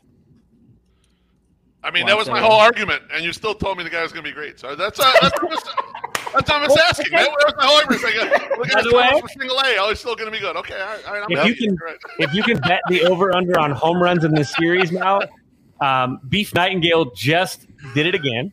Yeah. So we're gonna go right Andrew Vaughn's to going to have a 3-home And run I game. bet- too. 2 homers as the over for That's Andrew why you Vaughn should've picked him, man. That's what I was- in Yep. the ALDS. yeah, I'm gonna One game real- too. He's only going to play one game. He only got one lefty starter, so he'll be a pinch hitter late, except for one ball game, probably, right? So get those Andrew Yeah, he'll Vaughn be in game 2. playoff MVP bets in now. It's official, locked in. He's got the beef love, but Might I even think win Vaughn will be presidential fine. election in 2014. I think they, and correct me if I'm wrong, but I definitely think that they work a Vaughn Sheets matchup thing at DH. If Vaughn's good to go, I don't know. I would imagine he would be. I mean, Houston By the way, has I a lot have of lefty mean- relievers. No. Right? You're just so mean towards Andrew. hold on, one at a time, Fitz. Beef's just mean towards Andy. My buddy Andy. What you like got, him. Josh, I like him. about I the want him to be lefties? good. Does Houston have any lefty relievers? They have They have two. Yeah, I was gonna say they have two. I don't remember their names offhand, but they have 2 lefty relievers. No one that's you would consider like one of their main guys. Team Zach Collins. Team Zach Collins is showing up in the comments now, and I love every bit of it. Oh man, Josh, Let me know get what a team happy he's bag, bud. playing for March 30th, 2022. The Chicago Nate, White you know Sox. what? I love Nate. I want to give Nate some love because you know what? Nate's You know what? awesome. He believes in the vet. He believes in the old school dude that's just going to show up and just do the job. So then, But This Yumper brings like me- Mr. Rowe. How old is Zach Collins? 26? yep, Yes. he's not an old school guy. Zoe already hashtag dunned him, so like we're actually not supposed to say his name on the show. Like I can't say me and his Aldo name. can't. Zoe can't say it. Zoe Yeah, can't we even can- have a conversation about it. I'm with Josh. So though. why I are you hope here? he's on another team on March 30th. I would Pick agree with pick up Alex Collins if you have Chris Carson, my friend Zoe, and that still fits on the show because Mhm. Collins, and then my friend Zach. I should probably- So another thing that I want to hear from the collective group here, and you cannot say, "Oh my God, that just scared the shit out of me." You cannot say it. I will Last not time somebody say showed up that with scared the shit out of me. Wait, Uh, is that not what we're supposed to say? Wait, No, what? the Hold on. My Stock Summer with the Andrew Vaughn cutout just came out I of want left. that. Can I have that in the corner of my room? I would like to put that like in the. So he's staring at me while he sleeps. That'll and give you nightmares. me Holy and shit. my lady are having those meth eyes, those greeny eyes. Do you guys Have you- think that players look at Greeny. those? Are they ever like, can we please retake this, or they don't care, or they don't even see You it? might like last approval, right? Maybe that was That's the what he best looks one he like. took. Although that's a great call. How could that possibly be the best picture of that man? Yeah. How did the White Sox say that is number one picture we're going to put on the scoreboard? Our girlfriends on our cell Think about it, have to though. edit That ourselves must have like been our the cell number one phones. picture. He might like it. He looks like swipe, no. Oh, hell yeah. That's the one I want. Look at that. I look alert. I love trolls. I really look at that. My eyes look like a pair of Trolls. eyes. And he drops like a picture between. Oh. So what does the group here, and you cannot say score runs, but what do the White Sox really have? How do the White Sox win this series? Like, what do the White Sox need to execute on besides scoring more runs than the Houston Astros? I'm cutting all you Jagoffs off at the ball. knees. Win more games. But what do they need to focus Win on? 3 Give up less games. runs. Win Yes. 3 Give up games. less God runs. dang it, Zoe. You did not give the That's full all right. disclaimer. Father, You so left it. I get into this trap Yep. often. So I feel your pain. 3 words. Ball in air. The Yes. White Sox must hit the ball in the air. If they're hitting a ton of grounders early in game 1 and game 2, that's going to give me an ulcer because that's going to get them in trouble. They got to hit the ball in the air. And Frank Menachino, I get it, man. You want your guys to hit 300. But the way to hit 300 in the postseason is either hitting line drives or putting the ball in the stands because you're going up against teams that are really good on defense and they got some really good infield speed. I mean, just look around the infield for the Houston Astros. Altuve, Correa, Bregman. You don't want to hit grounders. You want to put the ball in the air, and that's, I think, going to be the key for the White Sox because they have, last I checked, like easily a top 10 fly ball to home run ratio. And at one point, it was like 20%, which is 1 out of every 5 fly balls the White Sox were hitting were going for home runs. And that's where they could really capitalize on their power. So ball in air, that's the key for the White Sox. Wise man once told me that if you hit 3 baseballs out of 10 for a single, you will hit 300. That's how you win. I'll take it. Anyone else jump in? Go ahead. No, Then you have a double play. And Yeah, then it's wiped out. K-Fitz hasn't been watching a lot of White Sox baseball. You know how I know this? Well, I have been watching. The amount of double plays. My dad Call actually on me, used to- Zoe. Call on me. All right, what do you got, Beef? Wait, What are the White habitual Sox? hand raiser there, seat number 7. Seat number 7, you've been called upon. Well, I agree wholeheartedly with Josh's point. The other thing that I would take into consideration, it's sort of clashing styles here. The Astros are a team that make a lot of contact. I think they were first or second in strikeout rate for their hitters, so they're going to put the ball in play a lot. And the White Sox defense is weak. It's not one of the better defenses, probably bottom third defense. However, the White Sox pitching staff were number 1 in K9. So that strikeout machine of the White Sox pitching staff needs to overcome all that contact. If they can reduce it, if they can neutralize it, this is why I'm less worried about Tampa in the next round or Boston in the next round. They'll take advantage of striking them out a lot. The Astros are a problem with that. So if they're able to use the strikeout machine, strike these guys out more, not expose the defense, I think they'll have a great shot. By the way, Go ahead. did you know that Actually, in one other thing. their last 6 games, the Houston Astros have actually they're 3-0 in their last 6 games when they hit 2 or more home runs. So that's a week. Go ahead, Mr. Hand. What do you got there? Oh, the Astros hit it. Maximize your pitch. Maximize your pitches and don't walk. Don't get cute when you're up. If you're up 0-2 on a hitter by throwing one in the dirt in the outside batter's box, attack and finish them. Yes, they are great hitters and they foul a lot of balls off, but that is no reason not to pitch to your strength because you're afraid of their strength. So I don't want to see them, which is something that they do a lot, is they live on the outside. You know, a lot of their pitching is to the outside half to the hitters. You have to go inside. And for God's sakes, they don't do this as much anymore. No 0-2 walks. That is one of my biggest pet peeves, is they get ahead 0-2 and they get cute, and then all of a sudden the runner's going down to first base. So let them put the ball in play, and to the point about catch the ball. That's critical. Let them put the ball in play and let your fielders do something. Do not give up free walks to these guys because they could hurt you big time if you do. I did. Mr. Hand. Though. I do have to say this. I believe I read something today that said that the Houston Astros actually have the best defensive of metrics wise as far as giving up runs or not giving up runs in the postseason, and the White Sox are at the lower they also end. have the best defense in MLB this year too. Period. Yeah. So you can't give away runs. You cannot give away freebies, whether it's walks, because walks are runs, or a clank, or and we call this at the high school level, we call it the SBC. Should have been caught, like the fly ball that someone got a bad jump on, or somebody didn't take the right drop step to a ball down the right field line when you're a left fielder and you're right-handed, or you get a guy up, you get an 0-2 and you drop a pop foul. Like, you have to play excellent defense. Every single boo-boo will really make a huge difference in this. And the idea, like you're 100% correct. You got to pick it better. You cannot give up free runs in the postseason, especially freebies. I mean, in a regular baseball game, but in the postseason, they weigh heavy. And then, of course, the pressure creates more. As we're seeing tonight with the Dodgers-Cardinals game. It's tied now, right? Yeah, well, the first run being on wild pitch offense, which we all know and love. You can't give up free runs in the postseason.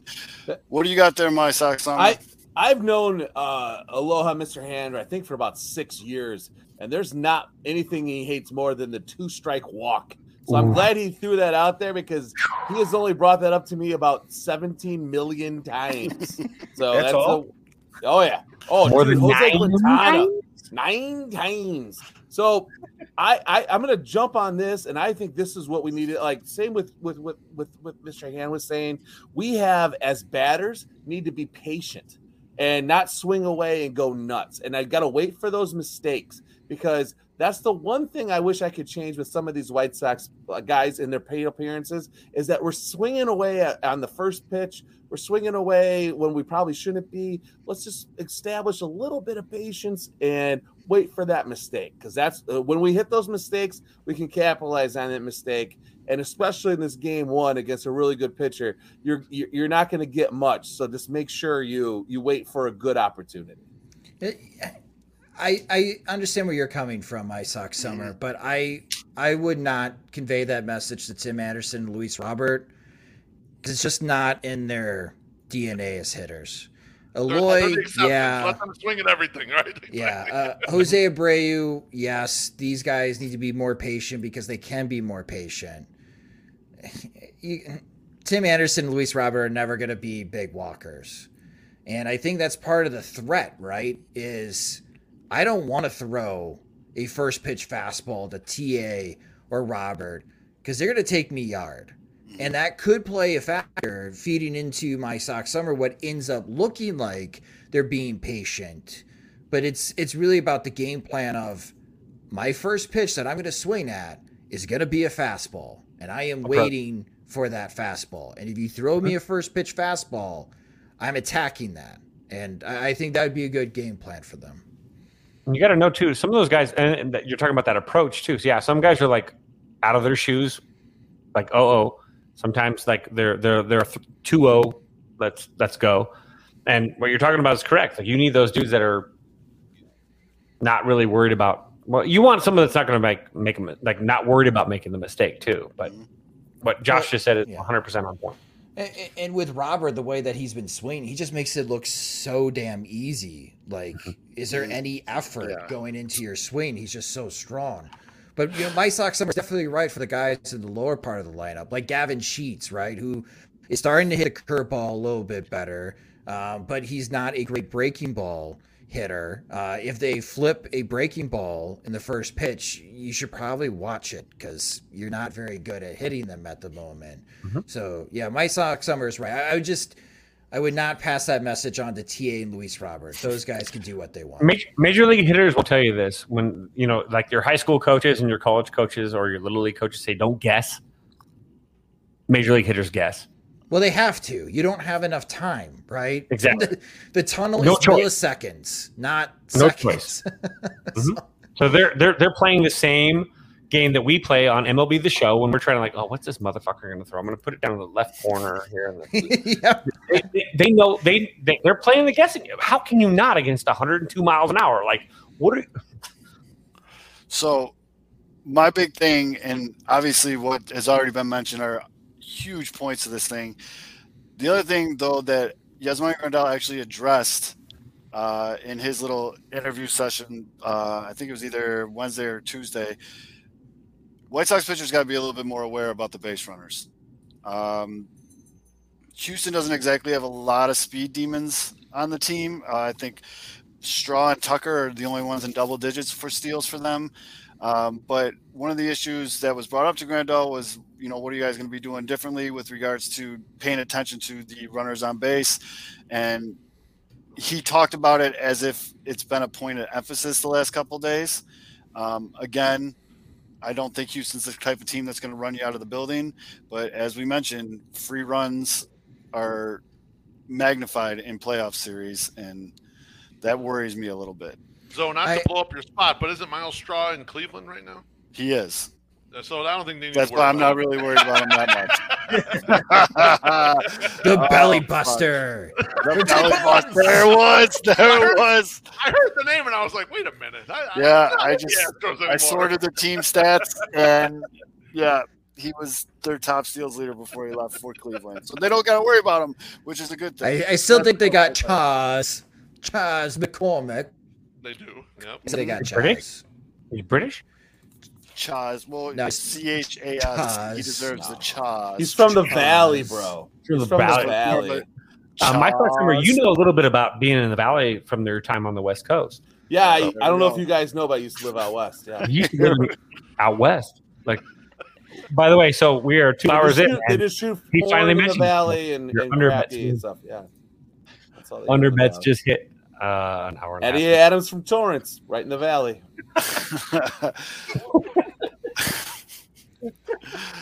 Oh, Do shit. you think Chaz All right. is his real name, or is that abbreviated? Chuck. It's Chuck. He just extended it, actually. It was Chuck, but then he said, I want to be called On Charles. his baseball reference page, usually they say if they'll put the full name, it's Chaz. It's I think I'm- Chaz K. I think I'm- McCormick. I like your pronunciation. Literally. Chaz. Chaz. Chaz. His parents either hate him or Oh, eat tea and God. trumpets every day. He's from Westchester, Pennsylvania. So California. Went to Pennsylvania. I had no idea where that school is. Millersville, Pennsylvania. Yeah, I'm going down the rabbit hole. Millersville University has produced 4 major leaguers. Jim Weaver, 67 to 68. Jim Todd, who played 6 years, who had a .059 batting average in 6 seasons.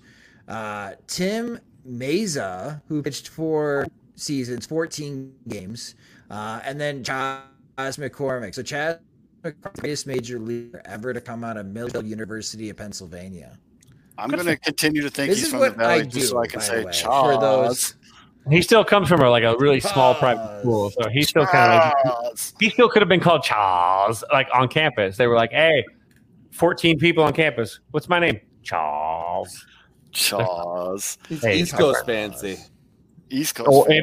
and then when they go to Boston, it's like Chaz. All right, so we're about an hour and a half deep here. Let's get to everybody's fun thing on playoff preview shows and talk Point two. predictions. Point. We could start with the Sox Astros, but I am curious as to the general thoughts of how the rest of the playoffs are going to go. But we'll go around the horn here and start with White Sox Astros. Fids, go ahead, bud. White Sox hat. I'm. If it's not the Giants and if it's not the White Sox, it doesn't matter to me. No, but who do you think is going to win in the White Sox Astros series, bud? Well, if I have the White Sox in the World Series, the math works out that the White Sox should win this series in 4 games to reach the ALCS, and then they'd have to win that too, and then get to the World Series. We're staying with the first round right now. We'll come back to that stuff. Although Sox Astros, who you got, bud? Banking on a Dusty Baker implosion. Sox in 5. Ooh, Sox and I love five. the Dusty Baker implosion. MSS, who you got? I want to go with my man Fitz. Same thing, Sox in 4, mostly because I get my cousin in for a game because he doesn't get to come to the first one. So Farmer Matt can come in for game 4. Tell him to bring some. Get in fun. there, Farmer Matt. Matt or Matt? Mr. Ham, what do you got, Matt. bud? The T or a T? I am catching a red eye out of Vegas Sunday night at 11:55 p.m. just so I could be at the clinching game 4 on Monday. I forgot about that. You're still my number 1, Blue. He will, and I can guarantee you, everybody that's listening, that he will be drunk on the flight. So we might get a TikTok of Pete throwing some sort of temper tantrum in the flight about. He's going to throw it back. No, he's going to throw it back. Yeah, I just want to see Pete on TikTok. Because we're gonna walk out of that Bears game on Sunday, and we have 45 minutes to get to the nearest television, and because the White Sox start at what 5:15 on Sunday or 7:15. Your time. Vegas time. So we got like 40. We got to hook it a little bit fast. We're gonna get fast. We're gonna get some spots. Fitz, but yeah, get Mr. Hand doing TikTok dances in Vegas. Oh, I'm gonna. Holy shit! If that happens, don't hurt I'll send you a nice bottle of something, Fitz. Holy shit! All right. Well, I need drunk Wally too. I need drunk Wally. Oh no, you don't need drunk Walter. You do not need drunk Walter. No, you don't. No, Wally's gonna dip out with some like Tinder, Thrinder, Grinder, swipe. So me and Pete will be like hanging out. We'll go to. He'll be using swipes, but it won't be on a fucking We'll be phone. taking bets on whether or not he comes back in 20 minutes. It's actually a dude. Well, why do you have an Adam's apple? That's delicious. All right, Loaf. What do you got, bud? Well, I mean, I bet $1,000 this morning on the White Sox series price at plus 110 at pointsbet.com. Father Zoe, feel free to put your promo code in here right now. Pinwheels? Pinwheels. I bet it, but not here. So I'm going to go White Sox. I'll say 5 games. I think 4 has been the common denominator here. Well, let's go for a little drama. We'll go game 5. I want to see what the pitching mix looks like in game 5, so we'll go Sox in 5. And Josh? Drama. This series ends in 4. Someone's season is ending Monday, October 11th, and I have the White Sox winning in 4. I think the Astros will win game 1, but the White Sox win game 2, game 3, and game 4. Yep, Josh, I agree with you 100% with pitch matchups. I actually do think Lance Lynn loses game 1 and White Sox Twitter melts down, except for the cooler heads in this. But that's guaranteed. I mean, that's granted. Beeflo, I have to ask you, if the Sox go up, would you hedge? It's a good question. I will not. No, I will not hedge. Straight up for me, baby. So Beef made me a nice chunk of change with his Oracle predictions of home run hitters about a couple weeks ago. Last night. So when I saw you throw up the points bet for the series, of course I tailed it. I don't have Goose Island money, so I didn't go that big. But I still threw down a good chunk of change on the series. And you know what? Fuck it. Lance Lynn has been my fucking guy all year. He's my cousin. He's my everything. I love that man. White Sox in 3. Let's fucking ride. They're gonna come out and shock the fucking world. Joe Sheehan. We got green. Shock the world. I'm going to definitely bet the under tomorrow, but shock the world on Thursday. And then you and Bearstown going for the sweep. So, in a 1-1 ball game here in the top of the 6th, or bottom of the 6th, a bunt just changed the game with nobody out. Why? It's been 1-1. I am glad you brought that up, Kevin, because in terms actually, it was a swing bunt. I'm a liar, actually. You guys pretty much brought up everything, and like how the Sox are going to win. But like what you guys mentioned, the defensive side, like don't give away free outs that can lead to free runs. Offensive side, don't bunt. Don't give away free outs. Just you trust your offense. They're going to come through. Look, it's just part of the White Sox viewing experience. Someone is going to throw down a bunt in the 6th inning. It's going to be Lurie Garcia. I was going to say it's going to be Lurie Garcia. No, it's going to be Billy. It might be Billy Hamilton too. Why is Billy Hamilton batting in the 6th? I was going to say I doubt he touched the bat. Who died? who died. There's a lot of people dying Right. in these Exactly scenarios. right. I would agree. We've already Can I lost lay down Grandal. Can I lay down the rules for actual necessary bunts for you guys? Can I do that? Let's Quickly. do that. If it's a suicide run to win the game, only If it's time. the seventh inning or beyond, and it's a tie ball game, if you're not up or down plenty, that's it. That's it. That was it. That's it. Okay. Oh yeah. That Oh, was quick. if it's a close game, you bunt. If it's not, Wait a what are you minute. playing for? Time out. So this swinging bunt that you just said changed the game. Just put a runner on first with one out. It wasn't an actual bunt. Oh, there was a okay. swing. I said swinging Kevin's bunt. drunk. No. And they just took out Wainwright I too. heard myself. I saw, like I said, I saw the ball. I saw how Arenado fielded it, and I said, "Oh, it must be a bunt." No, it was a swing. He got Talking beat up. about bunts though, and talking about this NL wildcard game, like at least you guys don't have to deal with the pitchers batting. So That's untrue. I'm not too worried about it. We have slugger Dylan Dylan Cease Cease, coming yeah. up to the fucking and Lance Lynn. Lance Lynn had a fucking huge hit in Milwaukee. We got sluggers, son. We got people. Breaks. We're coming in ready. But what about the National League? Now we don't have to go series by series. Just thoughts on the National League, how you think it's going to play out. We'll go reverse order. Josh, start with you.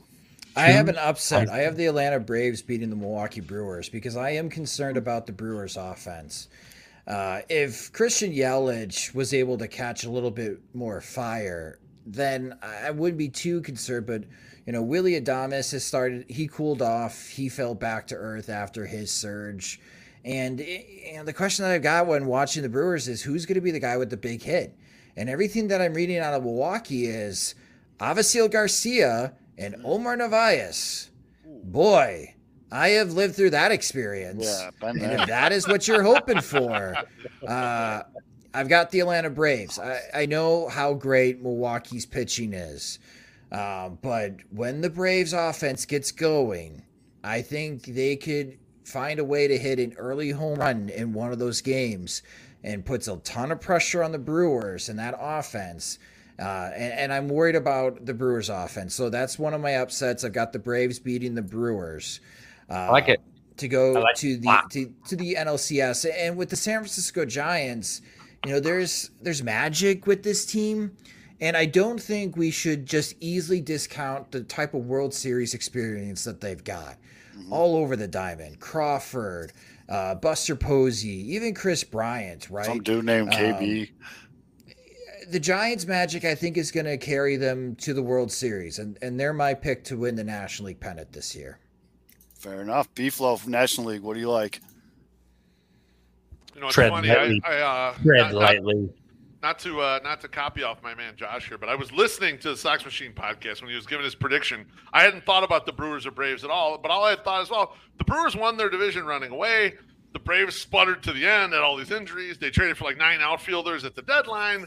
They don't look like anything. And then, Josh, you laid out that whole scenario, and I thought, I could totally see the Brewers collecting like 18 hits total in the entire series because they don't hit at all. They have such a bad hitting team. So Think about the series in Milwaukee. Who was hitting for the Brewers against the White Sox? Vogelbach and Rowdy Tellez. Those were the guys that cost the White Sox that series. I mean, if that's who you're counting on. Hey, so That's a lot of trouble, right? I mean, that's so. I'll go with Josh there on Braves, and then in the Giants versus whatever the fuck else comes out of this wild card game. I just want the Giants to win. I don't know if they make sense to win, but I really fucking love how they're doing it. I love how they're doing it with. I like that they didn't rebuild. First off, I like that they said we're not doing a rebuild. Then they patched it together with all these veterans and said we're gonna work with you veterans. We're gonna squeeze everything we can out of you. Then they added more coaches and said, you know what, we're gonna dice this up a little bit differently than the other teams are doing. And I listened to Kevin Goldstein's podcast that he does chin music through Fangraphs, and he said there are teams trying to reverse engineer what the Giants are doing because of how much they're getting out of these veterans. So give me the Giants in that second series for sure. It's that special pitching machine, which I'm really interested in how they designed it because the pitching machine can take the VR technology of how a pitcher and the StatCast data throws their pitches, and they can simulate that with this fancy pitching machine that they have all of their hitters. Really? KB has one in his garage. KB has one in his. It's the most incredible pitching machine I've ever seen in my entire life. Yeah, it just sounds awesome. and you can program like the actual pit. Like, so you take a pitcher that like has a tendency to throw like 2 off speed, in the fastball. You can program tendencies into this machine. So guys that are hitting in their cage at home, they're looking at like, okay, I'm facing a lefty, and it comes from like it shoots it out left side, and then you get guys that are like, okay, now what would this lefty like? This lefty throws 78, and it all of a sudden drops down like 7, like off speed. Like I can't remember the company that makes it. It is the most incredible pitching machine I've ever seen. It simulates again the dudes that are actually working in the cage still can't predict. Because it's based on, again, what you program in. You get a little flash drive, pop it in, it says like fast. Again, you if you're hitting, you don't look at the obviously what they're going to throw. So it's about growth. But these machines are incredible. Mr. Ham, what do you like in the National League? Well, if you would have asked me this question before the Brewers division championship celebration, I would have said the Brewers. But I think, to Josh's point about the Brewers offense, they relied heavily on that bullpen with Devin Williams. And now that Devin Williams is gone, because he did a Carlos Quentin and broke his hand celebrating in the fucking clubhouse. Go figure. What a rookie. Dumbass. I have to go with the Braves in this respect, because to me the Brewers bullpen is now short.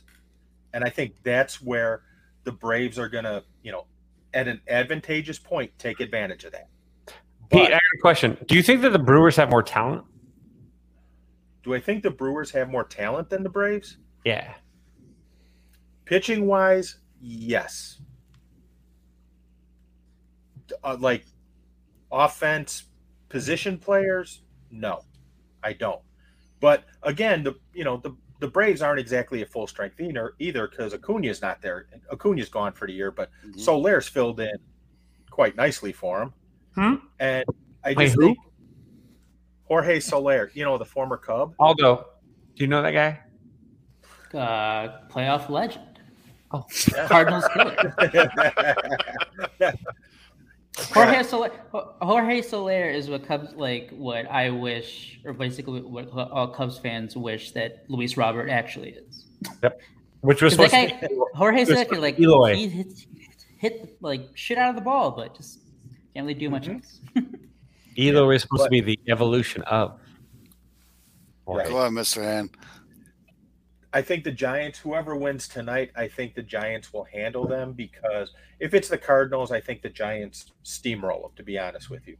If it's the Dodgers, I think the Dodgers do give them a contest, but having played in this game, I think hurts them a little bit, because they've had, Scherzer's already out. They're into their bullpen already. So you got some tired arms going into that series with San Francisco.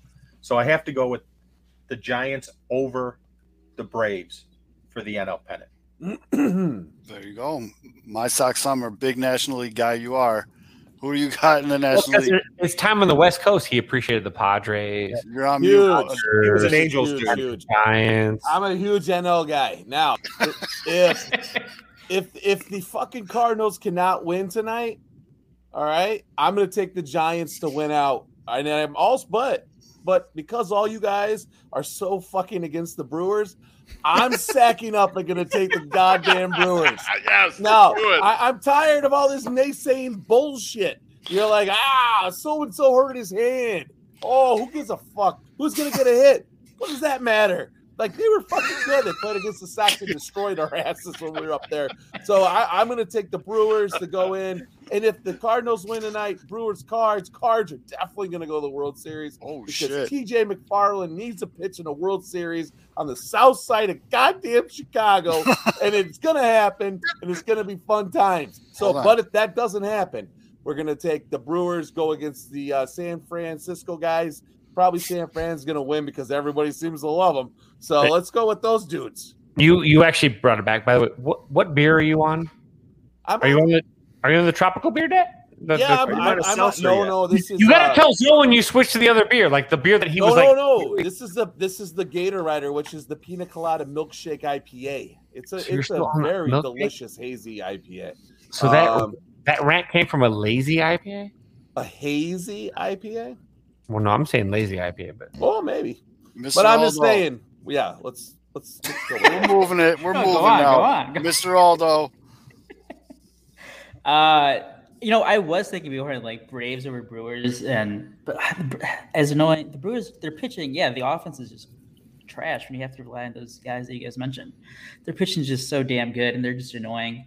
But I'm not gonna pick the Brewers. I hate the Brewers. I don't even care if they would even if they're the clear cut or whatever it is. I'm never gonna pick the Brewers. What is that mean? Kevin, stop. potting. You guys pick the Giants. I don't know. You know what? I don't even know if they're going to make it out of this recording. I'm going to go with the Dodgers. my pick could be right out like in a couple hours. So Strong. I respect that. Strong. but, I mean, they just have. I mean, their talent is just so damn good. Like, how could you not pick the Dodgers? I mean, obviously, not the favorite. The best team doesn't always win. But man, that lineup, they're pitching. They're really damn good. For sure. And Fids, what about Watch them lose in an hour. Come on, do we need to ask Fids? We know the answer. I know, but go ahead, Fids. Does this answer? No sound effects. Just say who you want to win. Well, I said White Sox, Giants World Series. So Okay. is this some MCU like big reveal? I mean, God.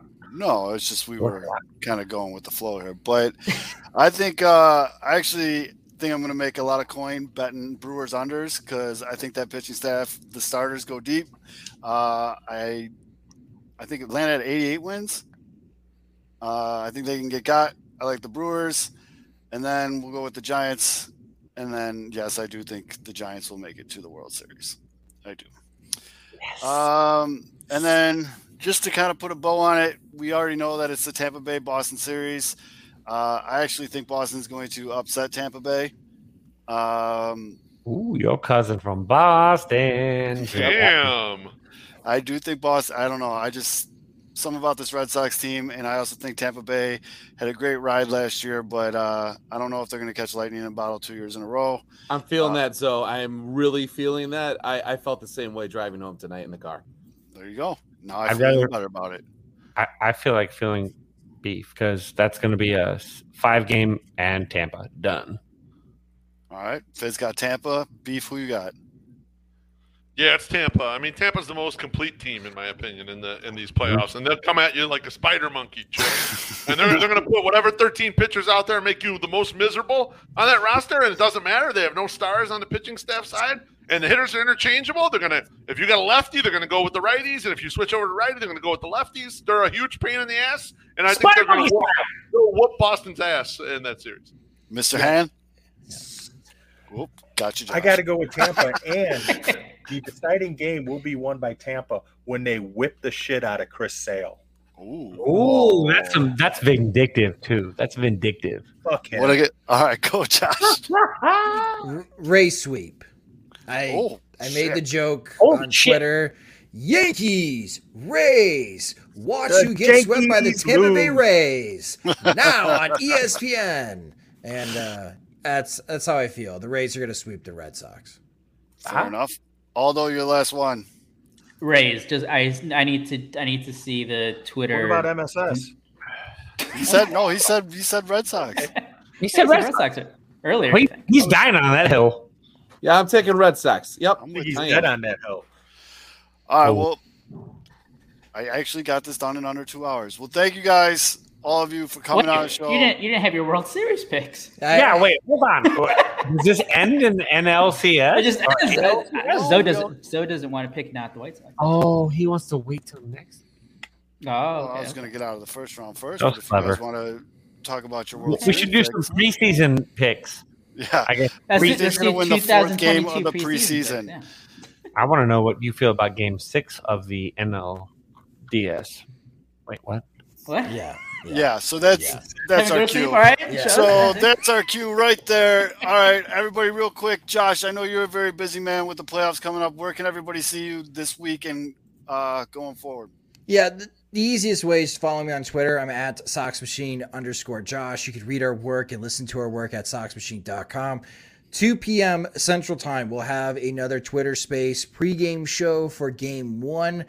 So if you are on Twitter and you enjoy the Twitter Spaces, Father Zoe joins me often. There'll be other blogs as well. Some guys from the 108 are going to be joining us. Jordan Lazowski from Sox on 35th should be joining as well. We're going to be doing a big pregame on Twitter Space from 2 to 3 p.m., taking everybody up to first pitch of Game 1 of the ALDS. Awesome. Looking forward to doing those. Definitely want to check those out. Mr. Han, what can people expect coming up on the Tainted Glove? Well, this week it'll be Sox playoffs and, of course, my trip to Vegas to go see the Bears-Raiders excitement.